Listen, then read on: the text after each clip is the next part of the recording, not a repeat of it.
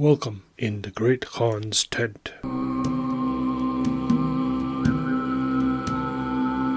History, literature, and storytelling. In the Great Khan's tent is now available on YouTube. You can find us using this podcast name. Fear not, listeners, episodes will still be released on this podcast first, and it is only after a delay of a week that I will upload them onto YouTube. You can still find us on all your podcast providers first. Are you interested in getting the book you just published reviewed? Writing some piece of literature and need help getting it out there and promoted? Interested in sharing what piece of literature we should cover next? Well, fret not. In the Great Khan's tent is now available on Patreon, where your contribution can help in growing this podcast. For as low as $3 a month, a price less than a good, and I mean good, cup of coffee, you can help contribute to the growth of this podcast. Every bit helps, but as always, it is not necessary to do so, but will be appreciated. Find the Patreon link on our website, on our social media accounts, or email us and we can send it to you. Thank you. If you have any suggestions, comments, or complaints, please be sure to email us at all lowercase in the Great Khan's tent at gmail.com. That is in the Great Khan's tent at gmail.com. We would love to hear from our listeners. Thank you for listening, and now on with the show. In this episode, we begin the story of the Third Royal Dervish with Night 15 and Night 16. Note that the Third Royal Dervish is the first instance we encounter of a hero who enjoys sailing, owns ships, and is subsequently shipwrecked. This clearly shows that the fundamental ideas that are found in orphan stories like Sindbad do have some basis in the 1001 Nights. We also encounter, for the first time, the mythological bird called Rukh or Rock, again a staple in the Sindbad and other stories as well.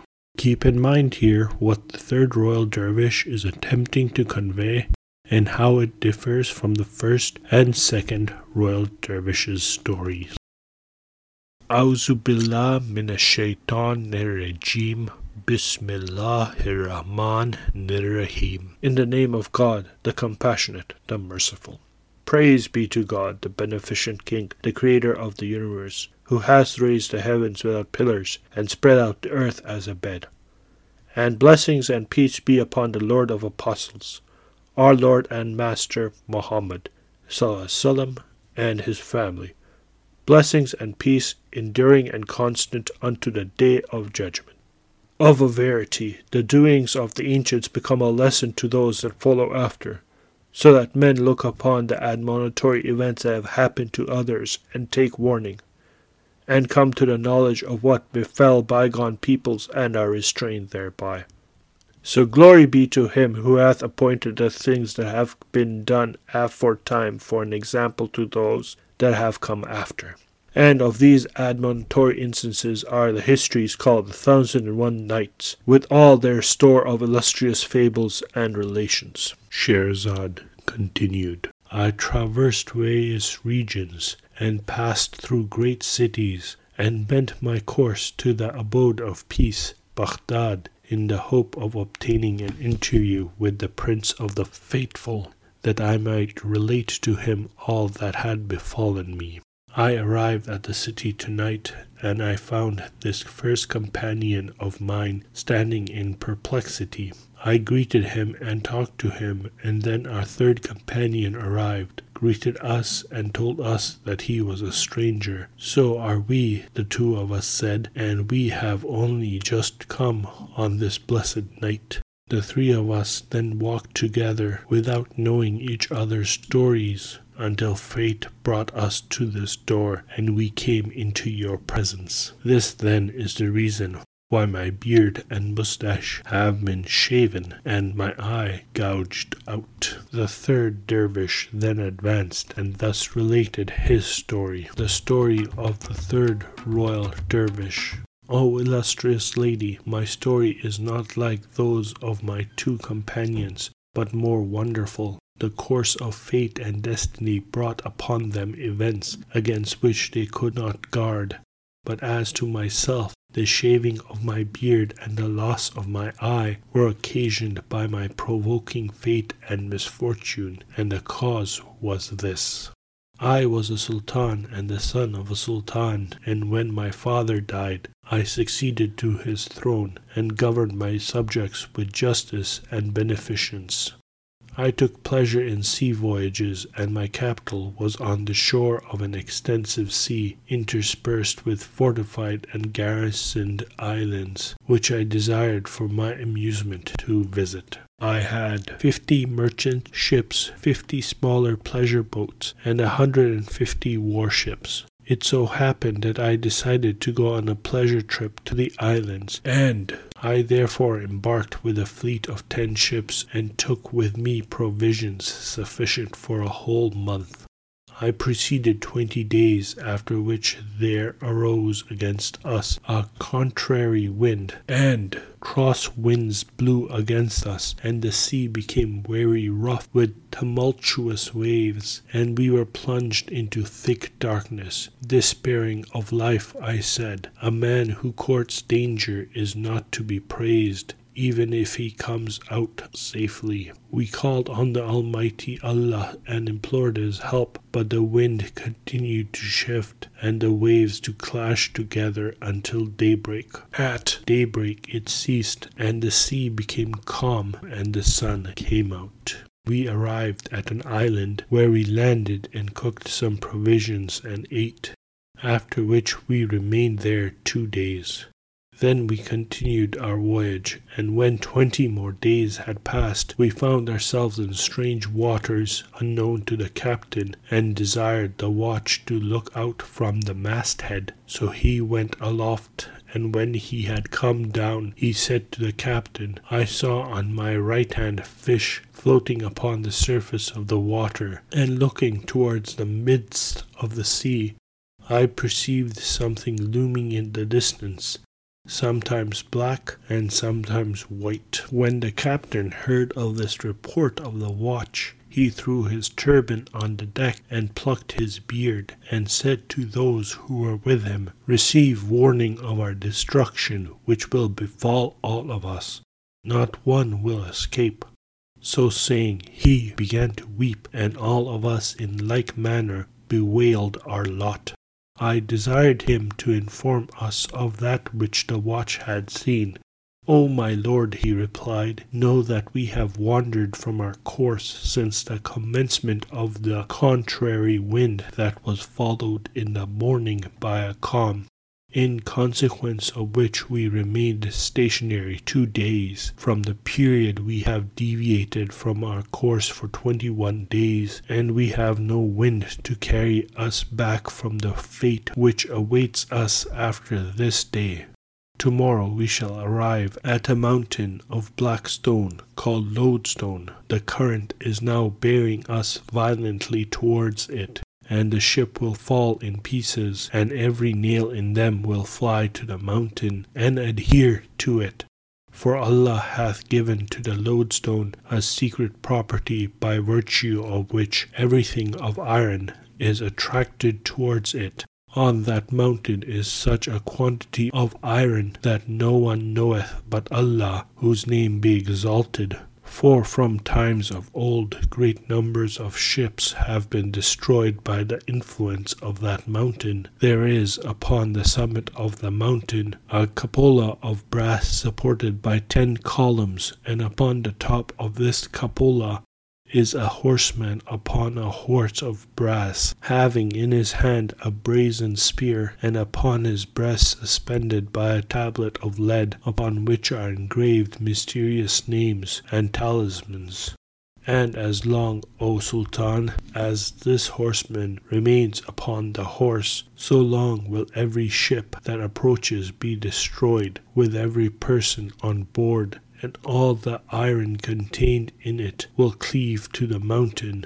No one will be safe until the horseman shall have fallen from the horse." Then the captain wept bitterly, and we felt assured that our destruction was inevitable, and every one of us bade adieu to his friend. Each of us said farewell to his comrades and left his final instructions in case one should escape. We had no sleep that night, and on the following morning we drew near to the mountain. The current carried us towards it with violence, and when the ships were almost close to it, under the cliffs, they fell asunder, and the nails and everything else that was of iron flew from them towards the lodestone. It was near the close of day when the ships fell in pieces. Some of us were drowned, some escaped, but the greater number were drowned, and those who saved their lives, none knew what became of the others. So stupefied were they by the waves and the boisterous wind. As for myself, O my mistress, Allah, whose name be exalted, spared me on account of the trouble and torment and affliction that He had predestined to befell me. I placed myself upon a plank, and the wind and the waves cast it upon the mountain. I found a practicable way to the summit, resembling steps cut in the rock. So I exclaimed, in the name of Allah, and offered up a prayer and attempted the ascent, holding fast by the notches. Night 15.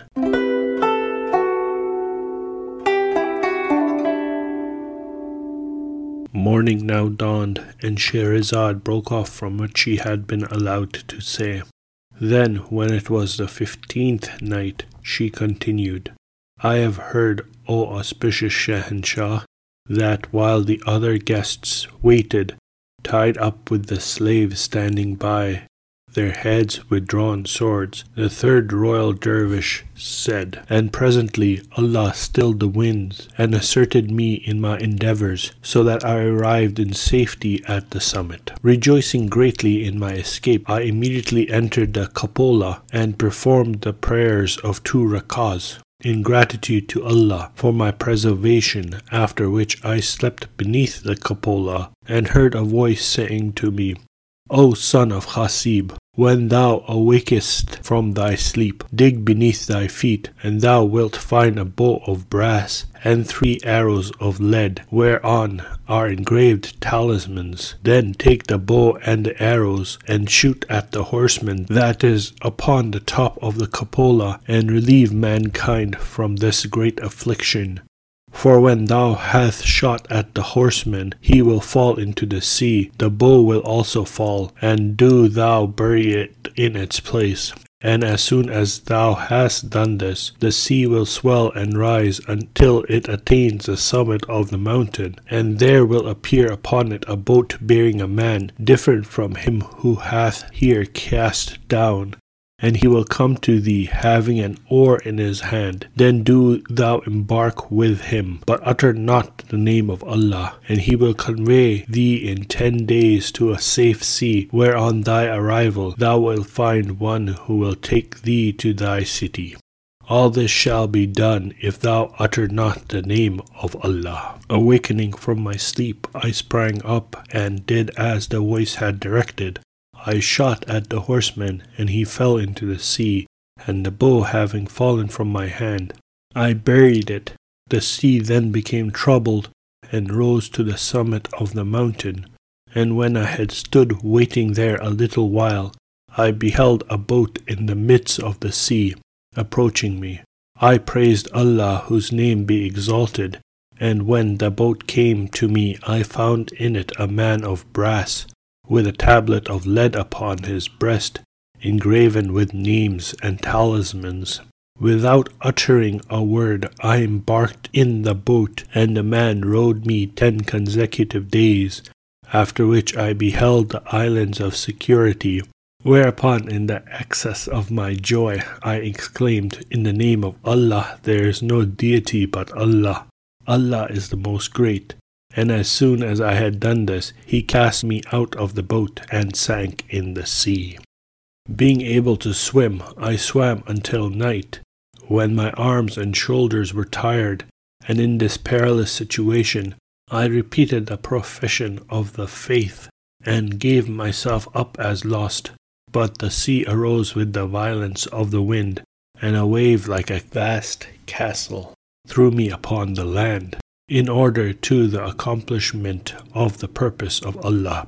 I ascended the shore, and after I had wrung out my clothes and spread them upon the ground to dry, I slept, and in the morning I put on my clothes again, and looking about to see which way I should go, I found a tract covered with trees, to which I advanced, and when I had walked around it, I found that I was upon a small island in the midst of the sea, upon which I said within myself, every time that I escape from one calamity, I fall into another that is worse. But while I was reflecting upon my unfortunate case, and wishing for death, I beheld a vessel bearing a number of men. I arose immediately and climbed into a tree, and lo, the vessel came to the shore, and there landed from it 10 black slaves bearing axes. They proceeded to the middle of the island, and digging up the earth, uncovered and lifted up a trap door. After which they returned to the vessel, and brought from it bread and flour, and clarified butter, and honey, and sheep, and utensils, and everything that the wants of an inhabitant would require, and that someone living in the underground chamber would need, continuing to pass backwards and forwards between the vessel and the trap door, bringing loads of the former and entering the latter, until they had removed all the stores from the ship. Then they came out of the vessel with various clothes of the most beautiful description, and in the midst of them was an old sheikh, enfeebled and wasted by extreme age. He was wearing a tattered blue robe, through which the winds blew east and west, as the poet has said. What shudders are produced by time, and time is strong and violent. I used to walk without weakness, but now I am weak and cannot walk. The old man's hand was being held by a youth cast in the mold of graceful symmetry and of splendor and perfection, and invested with such perfect beauty as deserved to be the subject for proverbs. He was like a fresh and slender twig, enchanting and captivating every heart by his elegant form. He was like a tender branch, enchanting every heart with his grace, and enslaving all minds with his coquetry. As the poet has said, beauty was brought to be measured against him, but bowed its head in shame. It was asked, "Have you seen anything like this beauty?" It answered, "No." The party proceeded to the trap door, and entering it became concealed from my eyes. They remained beneath about 2 hours or more, after which the sheikh and the slaves came out, but the youth came not with them, and they replaced the earth and embarked and set sail. Soon after I descended from the tree and went to the excavation. I excavated the soil, removed it, and worked patiently until I had cleared it all away. There was a trap door made of wood and as big as a millstone. When I lifted it, I could see under it, to my astonishment, a vaulted stone staircase, and entering the aperture, saw a flight of wooden steps which I descended. Down this I went until I reached the bottom, and at the bottom I beheld a handsome dwelling place, furnished with a variety of silken carpets, and there was a youth sitting on a raised dais, leaning back against a round cushion, holding a fan in his hand, with nosegays and scented herbs set before him, and with sweet-smelling flowers and fruits placed before him. He was alone, and on seeing me, his countenance became pale, but I saluted him and said, "Let thy mind be composed, O my master. Thou hast nothing to fear, O delight of my eye, for I am a man, and the son of a sultan like thyself. Fate had impelled me to thee, that I may cheer thee in thy solitude." The youth, when he heard me thus address him, and was convinced that I was one of his own species, rejoiced exceedingly at my arrival. His colour returned, and desiring me to approach him, he said, "O my brother, my story is wonderful. My father is a jeweller. He had slaves who made voyages by his orders for the purposes of commerce, black and white, acting for him, sailing to the farthest of lands with his goods, traveling with camels and carrying vast stores of wealth. And he had dealings with sultans, but he had never been blessed with a son. And he dreamt that he was soon to have a son, but one whose life would be short, and he awoke sorrowful. Shortly after, in accordance with the decrees of Allah, my mother conceived me, and when her time was complete, she gave birth to me, and my father was greatly rejoiced. He gave banquets and fed the mendicants and the poor, because so near the end of his life he had been granted this gift. Then he summoned all the astrologers and astronomers, the sages, and those who could cast a horoscope. They investigated my horoscope. The astrologers, however, came to him and said, "Thy son will live 15 years. His fate is intimated by the fact that there is in the sea a mountain called the Mountain of Lodestone, whereupon is a horseman on a horse of brass, on the former of which is a tablet of lead suspended to his neck. And when the horseman shall be thrown down from his horse, thy son will be slain.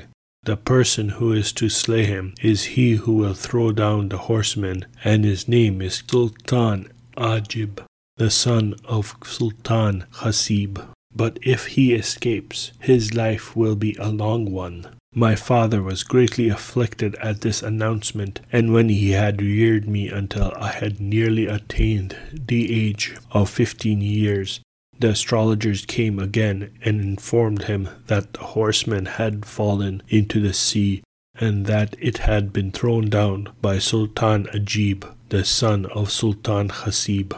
On hearing which, he prepared for me this dwelling, and here left me to remain until the completion of the term, of which there now remain 10 days. All of this he did from fear lest Sultan Ajib should kill me. When I heard this, I was filled with wonder, and said within myself, "I am Sultan Ajib, the son of Sultan Hasib, and it was I who threw down the horseman. But by Allah, I will neither kill him, nor do him any injury."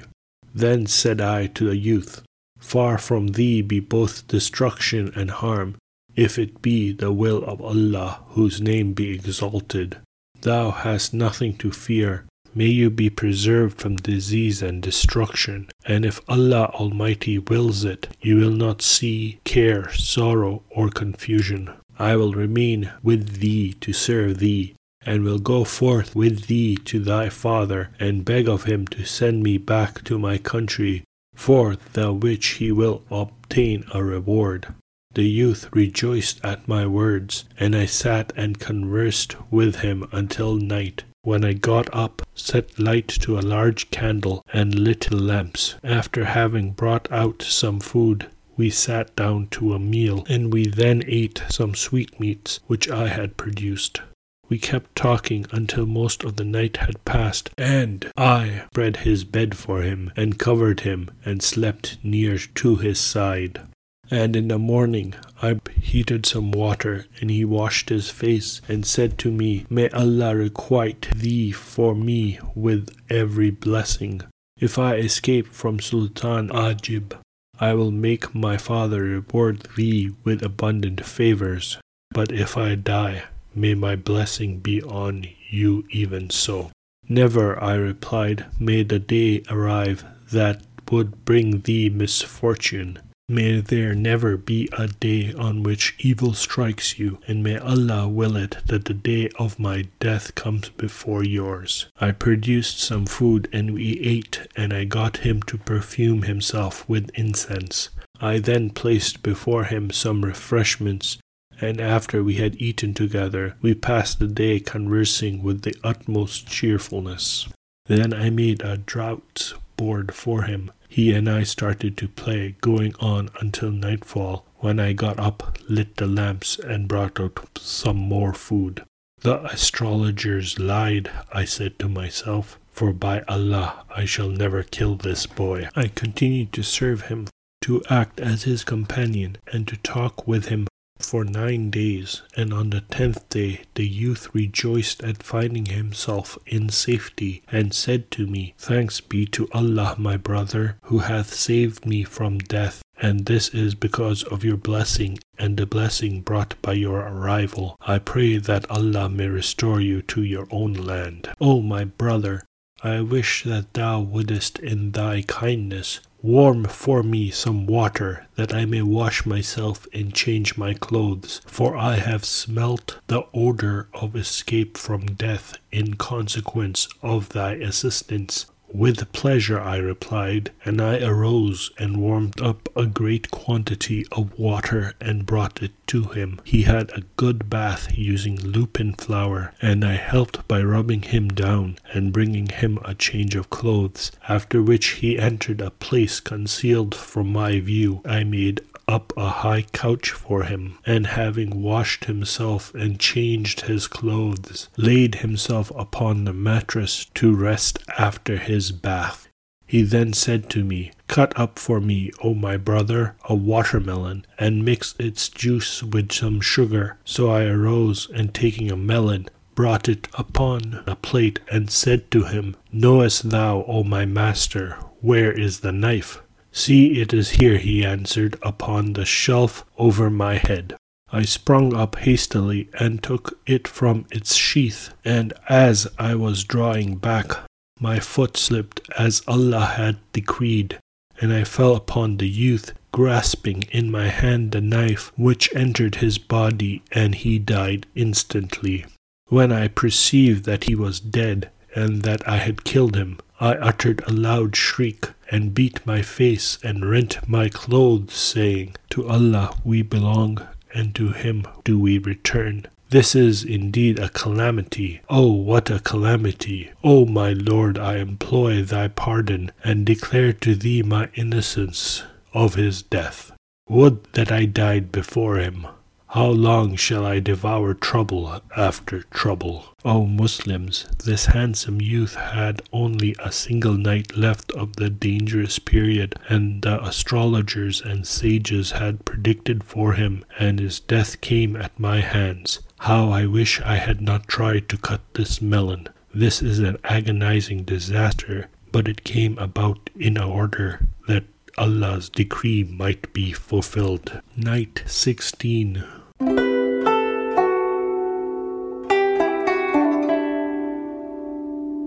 Morning now dawned, and Scheherazade broke off from what she had been allowed to say. Then, when it was the 16th night, she continued, "I have heard, O auspicious Shahnshah, that the Third Royal Dervish told the lady of the house." With these reflections, I ascended the steps, and having replaced the trap door, returned to my first station, and looked over the sea, where I saw the vessel that had come before approaching, and cleaving the waves in its rapid course. Upon this I said within myself, "Now will the men come forth from this vessel, and find the youth slain, and they will slay me also."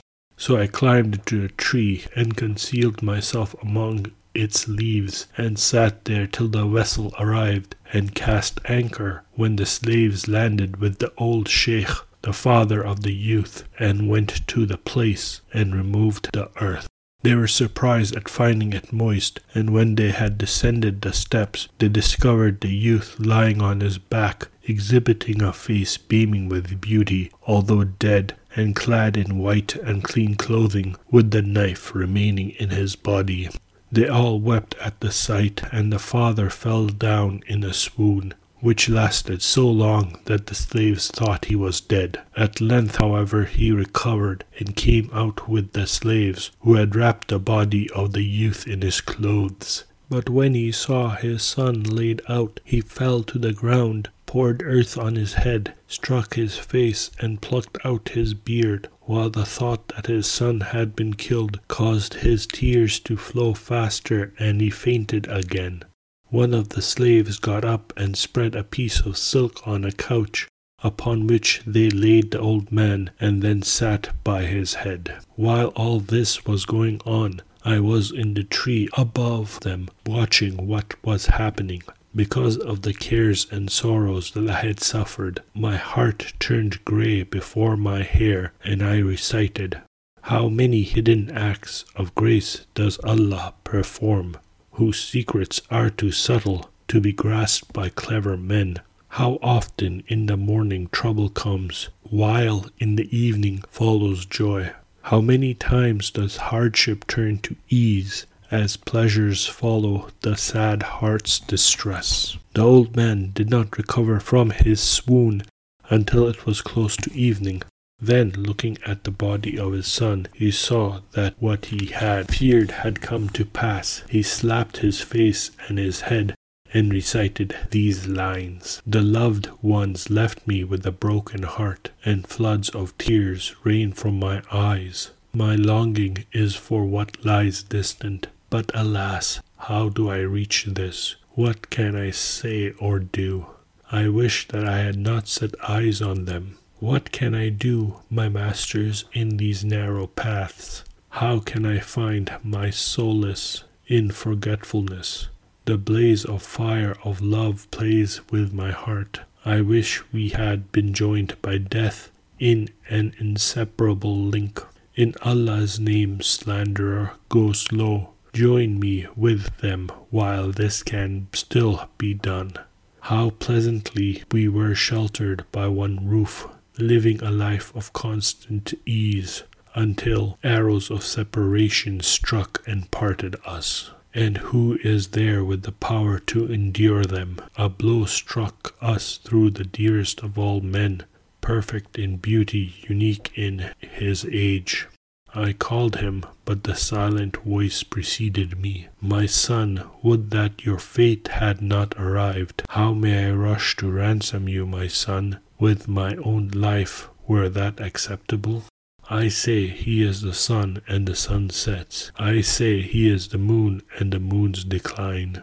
The days bring sorrow and distress for you. I cannot do without you. None can take your place. Your father longs for you, but you are dead, and he is helpless. The envious look at us today to see what they have done. How evil was their deed." At that, with a deep sigh, his soul parted from his body.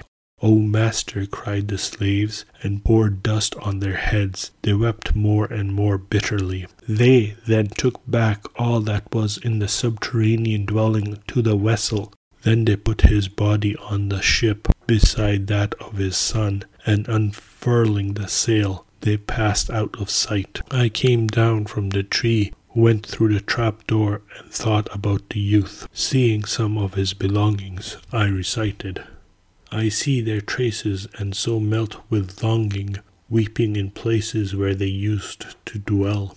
I ask Allah, who decreed that they should leave, that one day he may grant that they return. I remained, O my mistress, by day hiding myself in a tree, and at night walking about the open part of the island. Thus I continued for the space of 2 months, and I perceived that on the western side of the island the water of the sea every day retired, until after 3 months the land that had been beneath it became dry.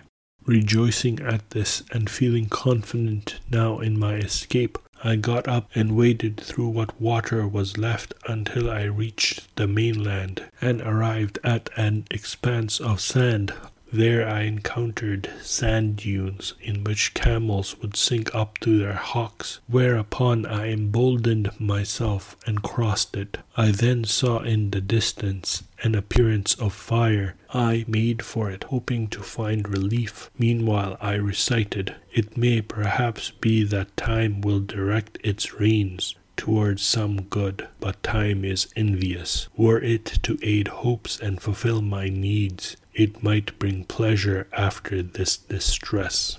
And advancing towards it, found it to be a palace overlaid with plates of copper, with a door of brass, which, reflecting the rays of the sun, seemed from a distance to be fire, and when I drew near to it, I was delighted at the sight, and sat down opposite the door, reflecting upon this sight. Scarcely had I taken my seat, there approached me an old sheikh, accompanied by 10 young men, wearing splendid clothes, who were all blind of one eye, at which I was extremely surprised. As soon as they saw me, they saluted me and asked me my story, which I related to them from first to last, and they were filled with wonder.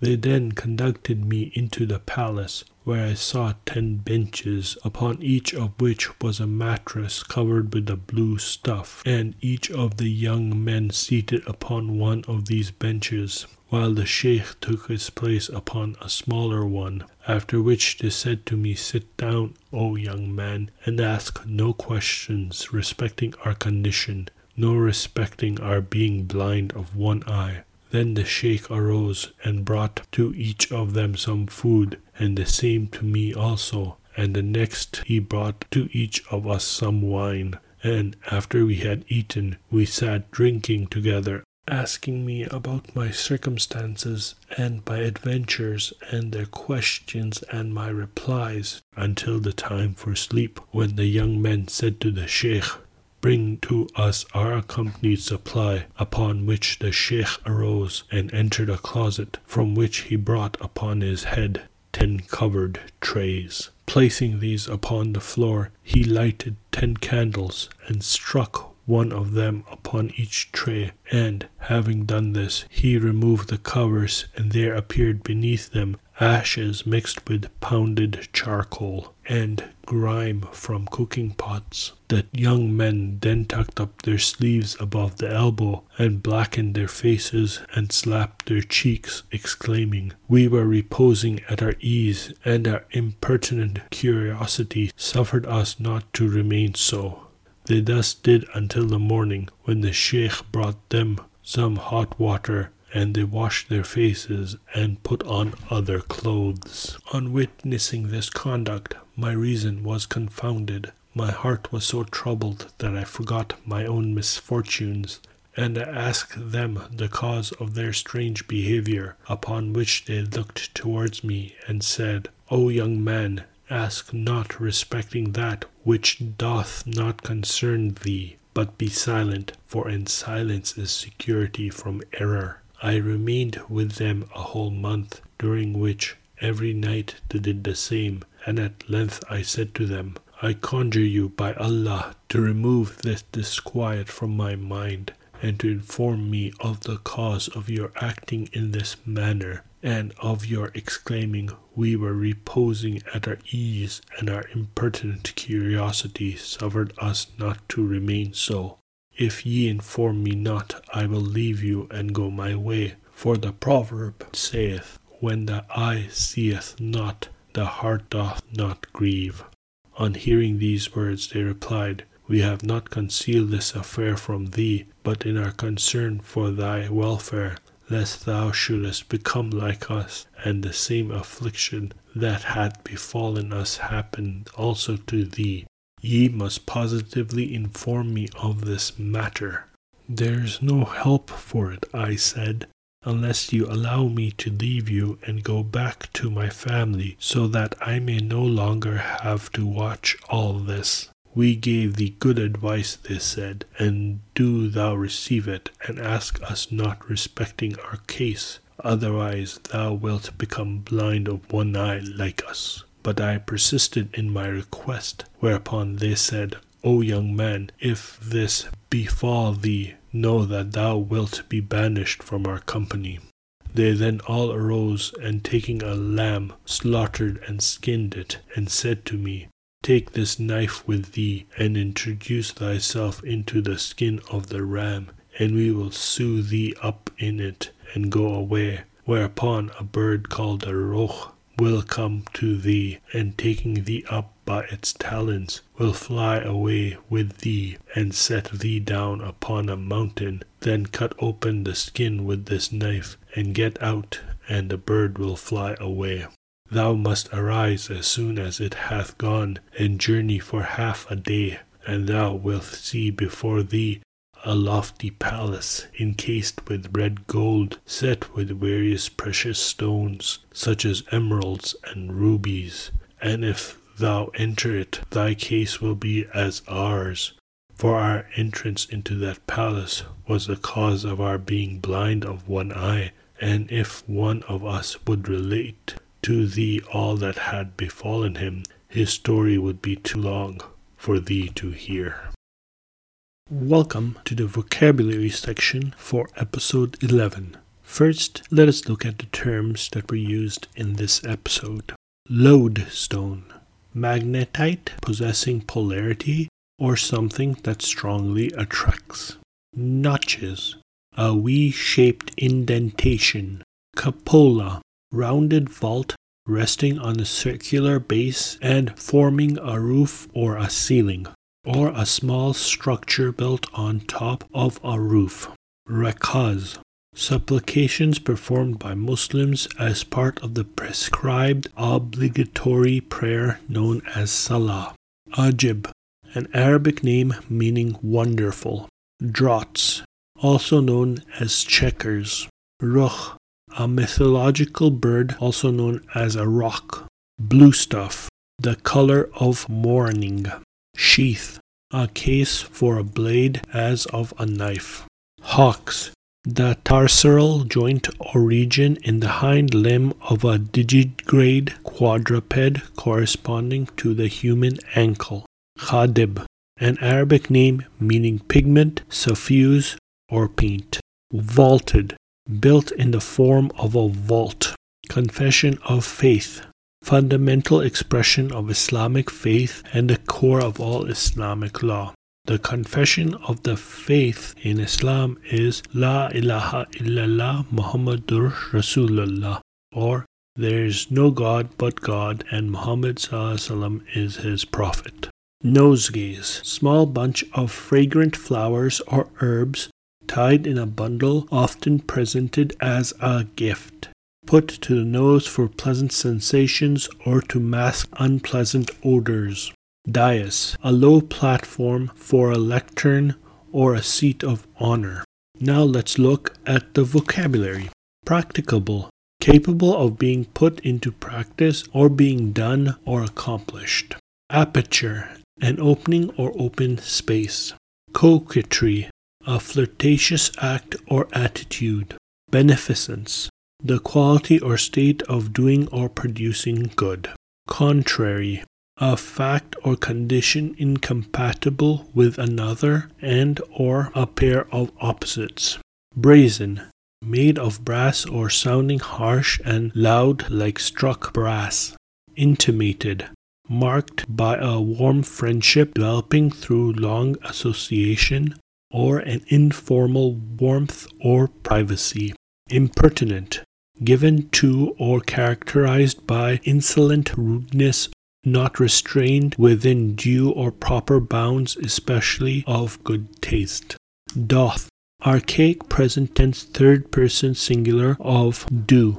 Predicament, condition or state, especially difficult, perplexing, or trying situation. Distress, pain or suffering afflicting the body, a bodily part, or the mind. Supplication, to make a humble entreaty to pray to God. Ascent, the act of rising or mounting upwards. This episode has been written, edited, and produced by Saf Beg. Thank you for listening. I hope you have a wonderful day and or night, and may the journeys on which you are set upon be fruitful. Thank you for listening.